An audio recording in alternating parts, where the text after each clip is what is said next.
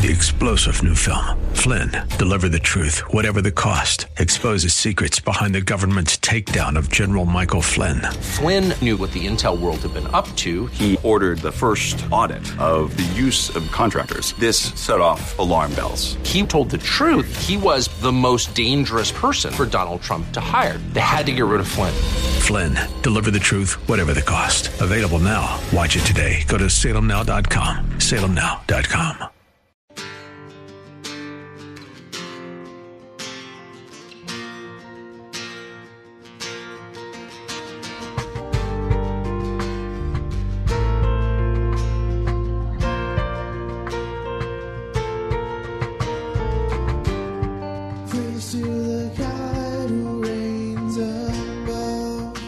Hello, and welcome to In the Word, a ministry of Calvary Chapel of Orlando. We hope that God speaks to you today as we continue our study verse by verse, chapter by chapter through the Bible, with Senior Pastor Will Ramirez. Today, as we continue with our study in the book of Judges, Israel finds their way back to a place of true repentance and restored relationship with God, who is about to raise up another judge to help deal with the Ammonites. We'll pick it up in Judges chapter 10, verse 11. Once again, that's Judges chapter 10, verse 11. Look at verse 11. And the Lord said to the children of Israel, did not I deliver you from the Egyptians, from the Amorites, from the children of Ammon, from the Philistines? The Sidonians also, the Amalekites, the Maonite, did oppress you. And you cried to me, and I delivered you out of their hand. Yet you have forsaken me and served other gods. Wherefore, I will deliver you no more. Go and cry unto the gods which you have chosen. Let them deliver you in the time of your tribulation. Ouch. That's heavy. God, first off, in verse 11, also in verse 12, he lists every people he's rescued Israel from when they cried out to him. He goes all the way back to Egypt and how he raised up Moses to rescue them from Egypt, all the way down to Gideon with the Midianites. It says the Maonites there. It's just another name for the Midianites. Every time that they had gotten in trouble with another nation because of their sin, that they cried out to him, he rescued them. Everything from Exodus all the way to Judges chapter 9 is here. Everything. And yet the Lord says to them, I'm not going to do it again. You see, there was a common theme with each of these deliverances. Israel had been unfaithful by embracing other gods, but something's different this time.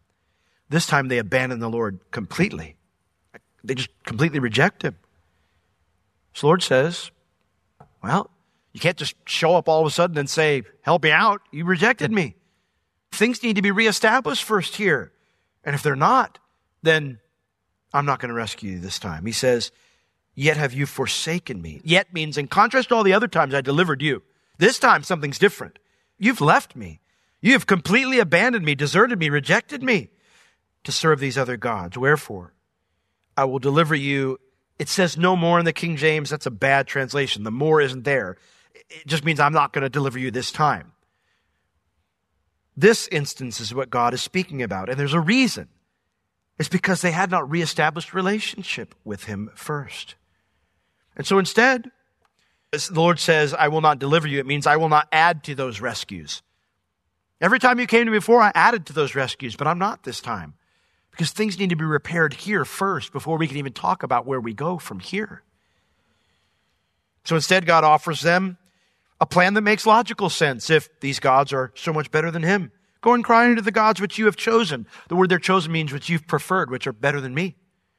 If they're so much better than me, let them deliver you in your time of your trouble.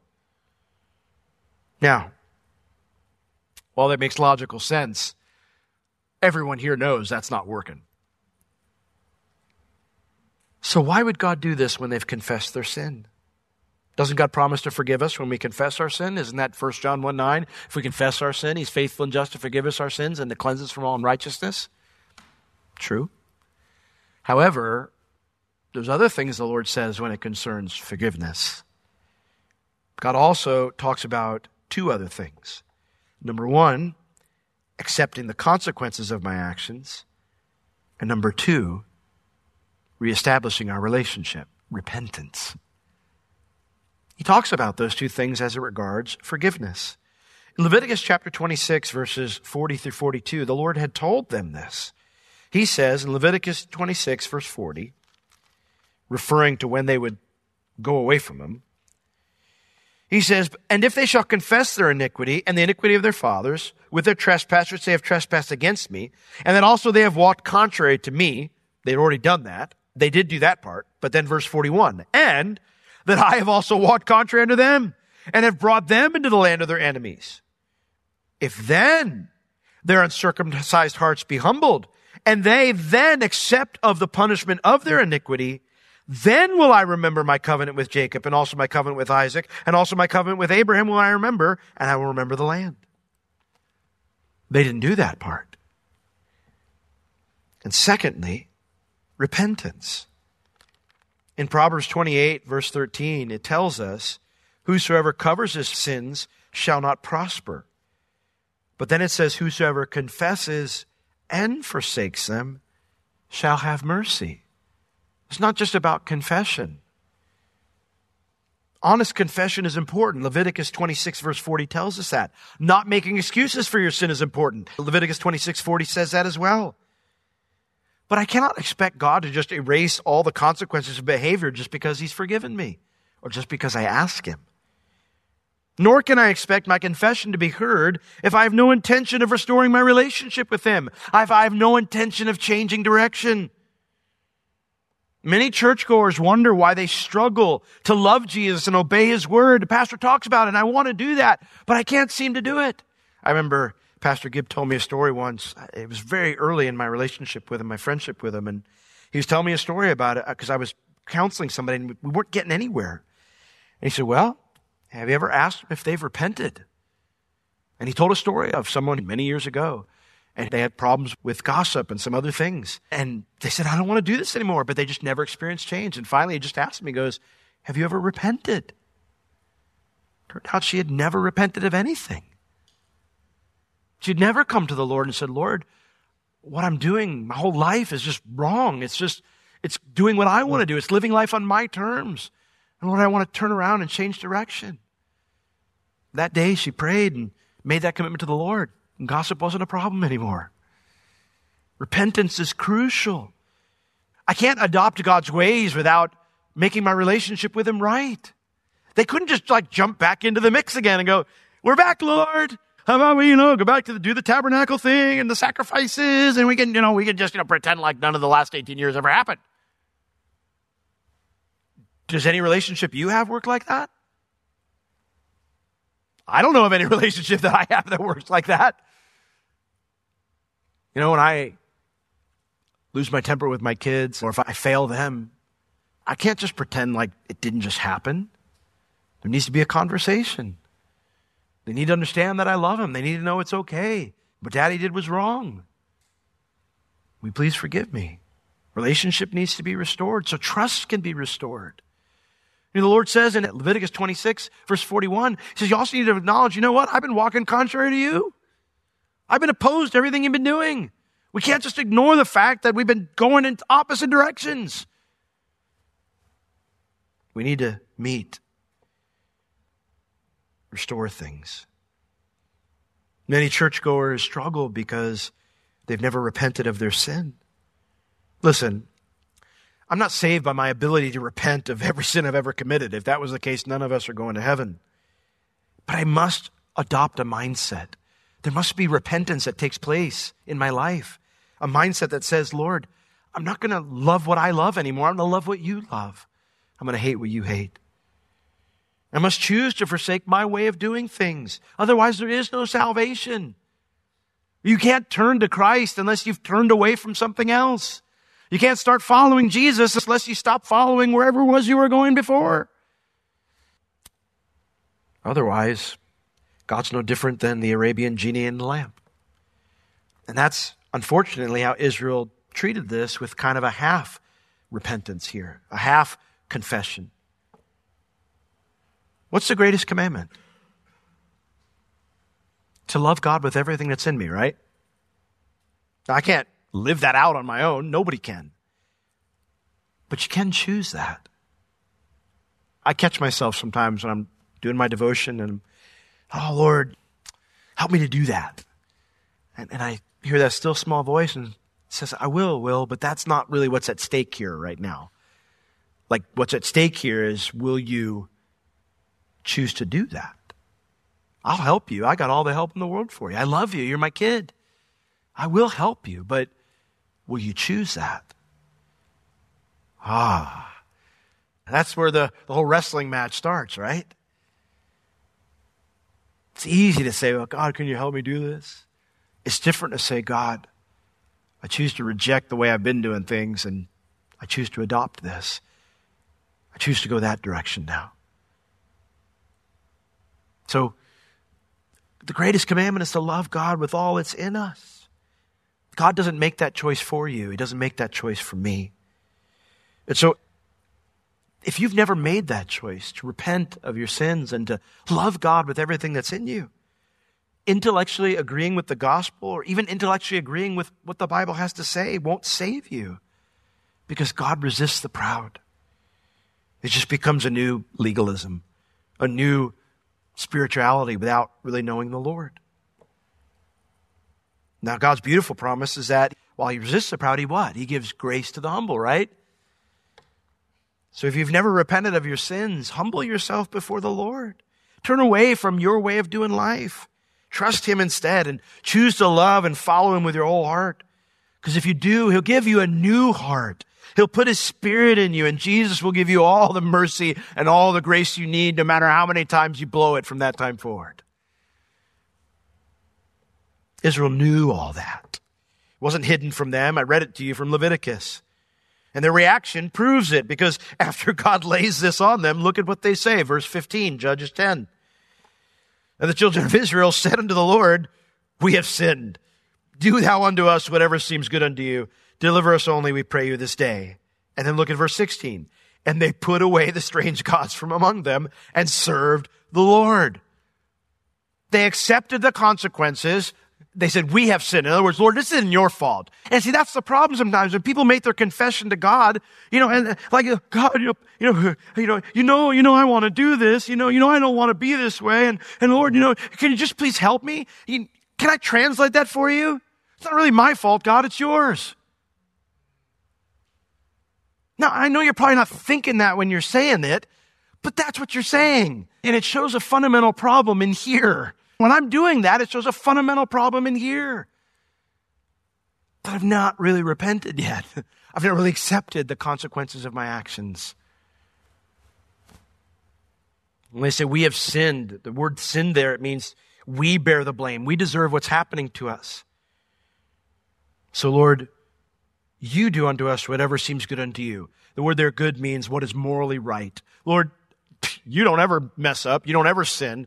So you do whatever you think you need to do with us. But it's morally right. We trust that you don't fail like we do. We're in this mess. We did it to ourselves. This isn't your fault, God. We're returning to you on your terms. So whatever you think is right, do it. We're not asking for blessings. The only thing we're pleading with you is we are in a hot mess right now. And can you just rescue us from our oppressors? That's all we ask, even though we don't deserve anything. And then to follow that up by finally getting rid of all the idols. Can I tell you something? That's a confession. That's a prayer. That's a response that will get another response from the Lord. God will never just sit there and go, yeah, I don't know. There's times I do that with people. People, like, they're starting to change and they're starting to try to go a different direction and they may even apologize and stuff, but part of you is going, no, I'm not ready to trust you just yet. That's not how the Lord is at all. Now, too often we don't get to that place, though, where God is moved to help us. Too often we say we'll return to God, but we still demand our terms. Or we get upset when God doesn't respond the way we want. Well, I started going back to church, God. Why has everything gotten better? Started praying, reading my Bible again. How come things haven't gotten better? Well, God doesn't work that way. That's just a new legal relationship with Him. It's pride.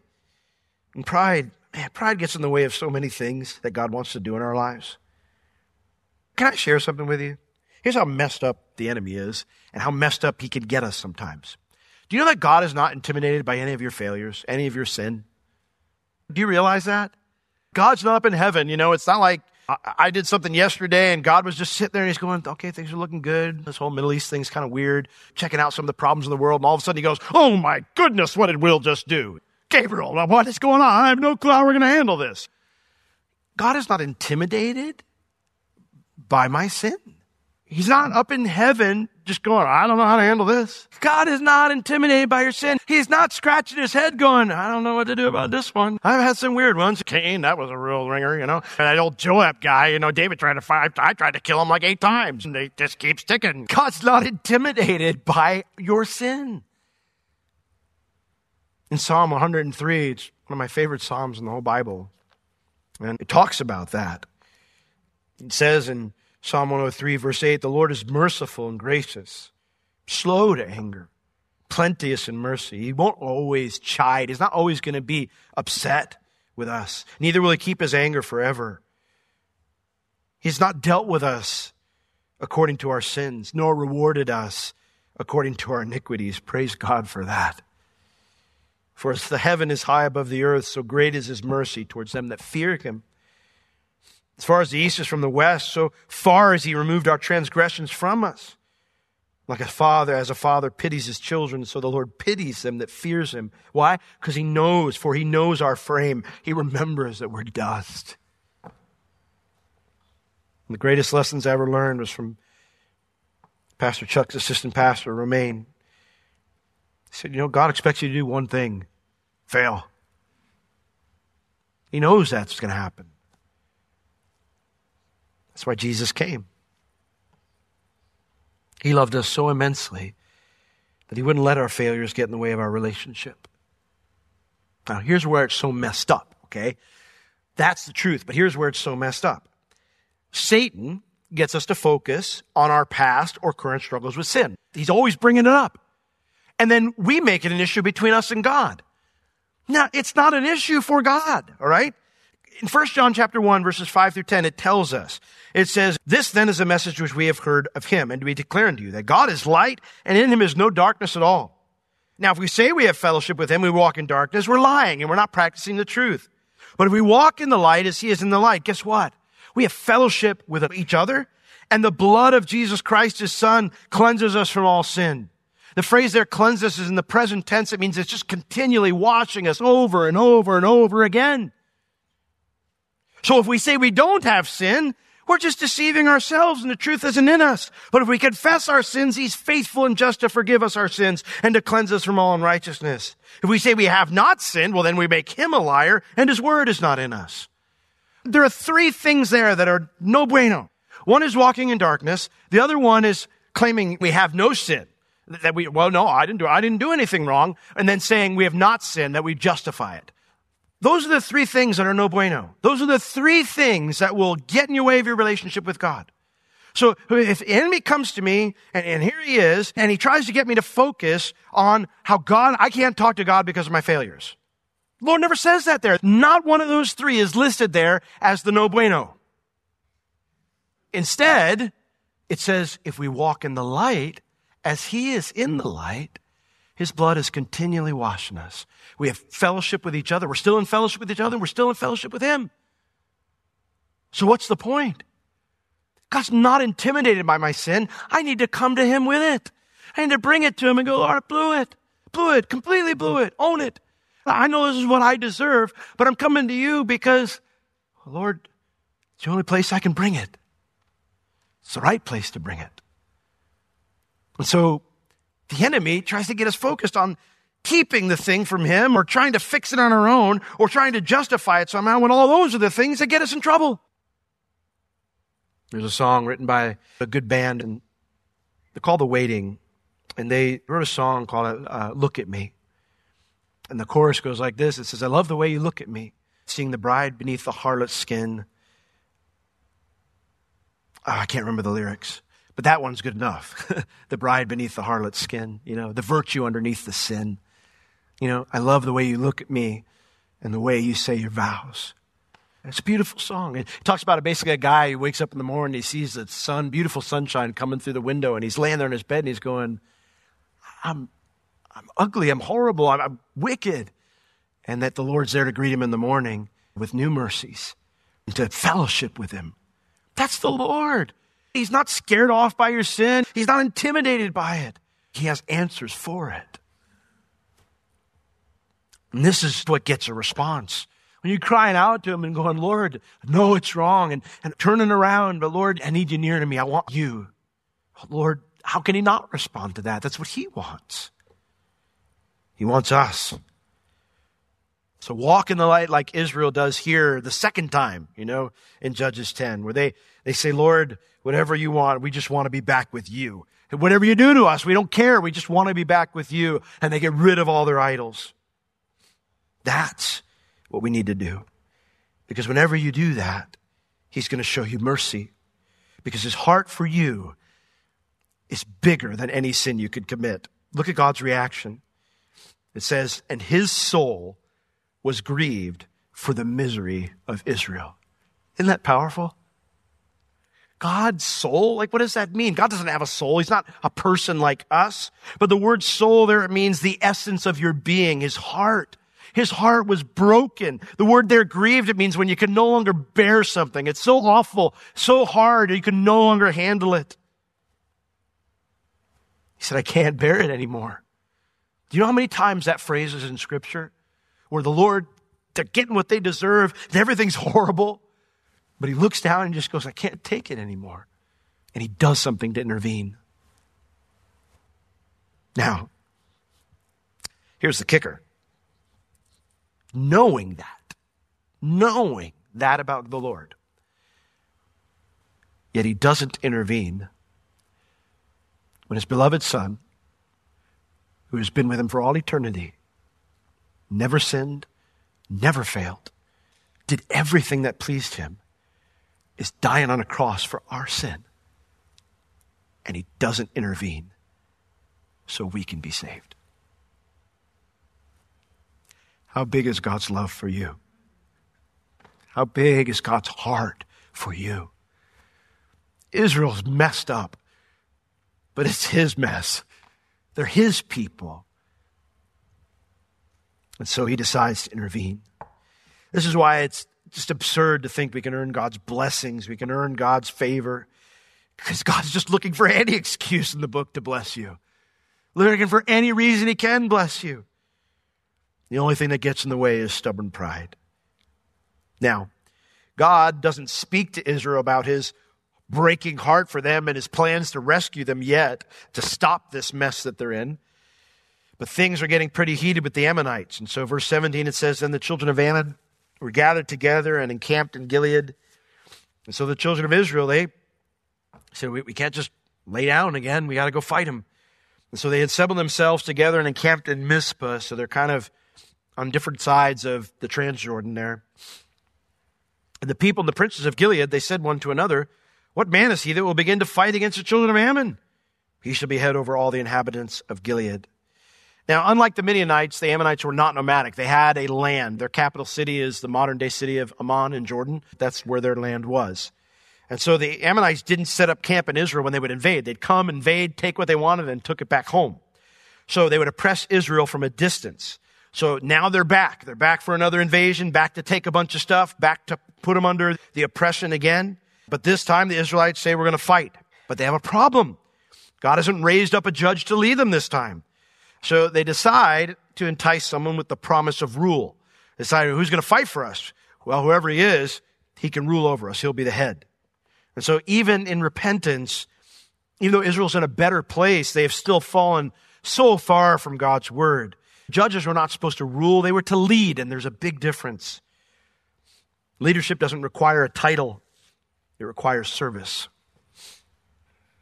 Listen, whatever your past, however you've done wrong or however you've been wronged, you can still walk with the Lord moving forward. Will you?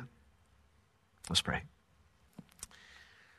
Lord, we don't want to be those who make excuses for why we don't walk with you. We want to be those who do the hard things when it's necessary, maybe even doing the unfair things, Lord, when it's the right thing to do, when it pleases you. Truth is, Lord, we've all got a history, and it's for all have sinned and fall short of the glory of God.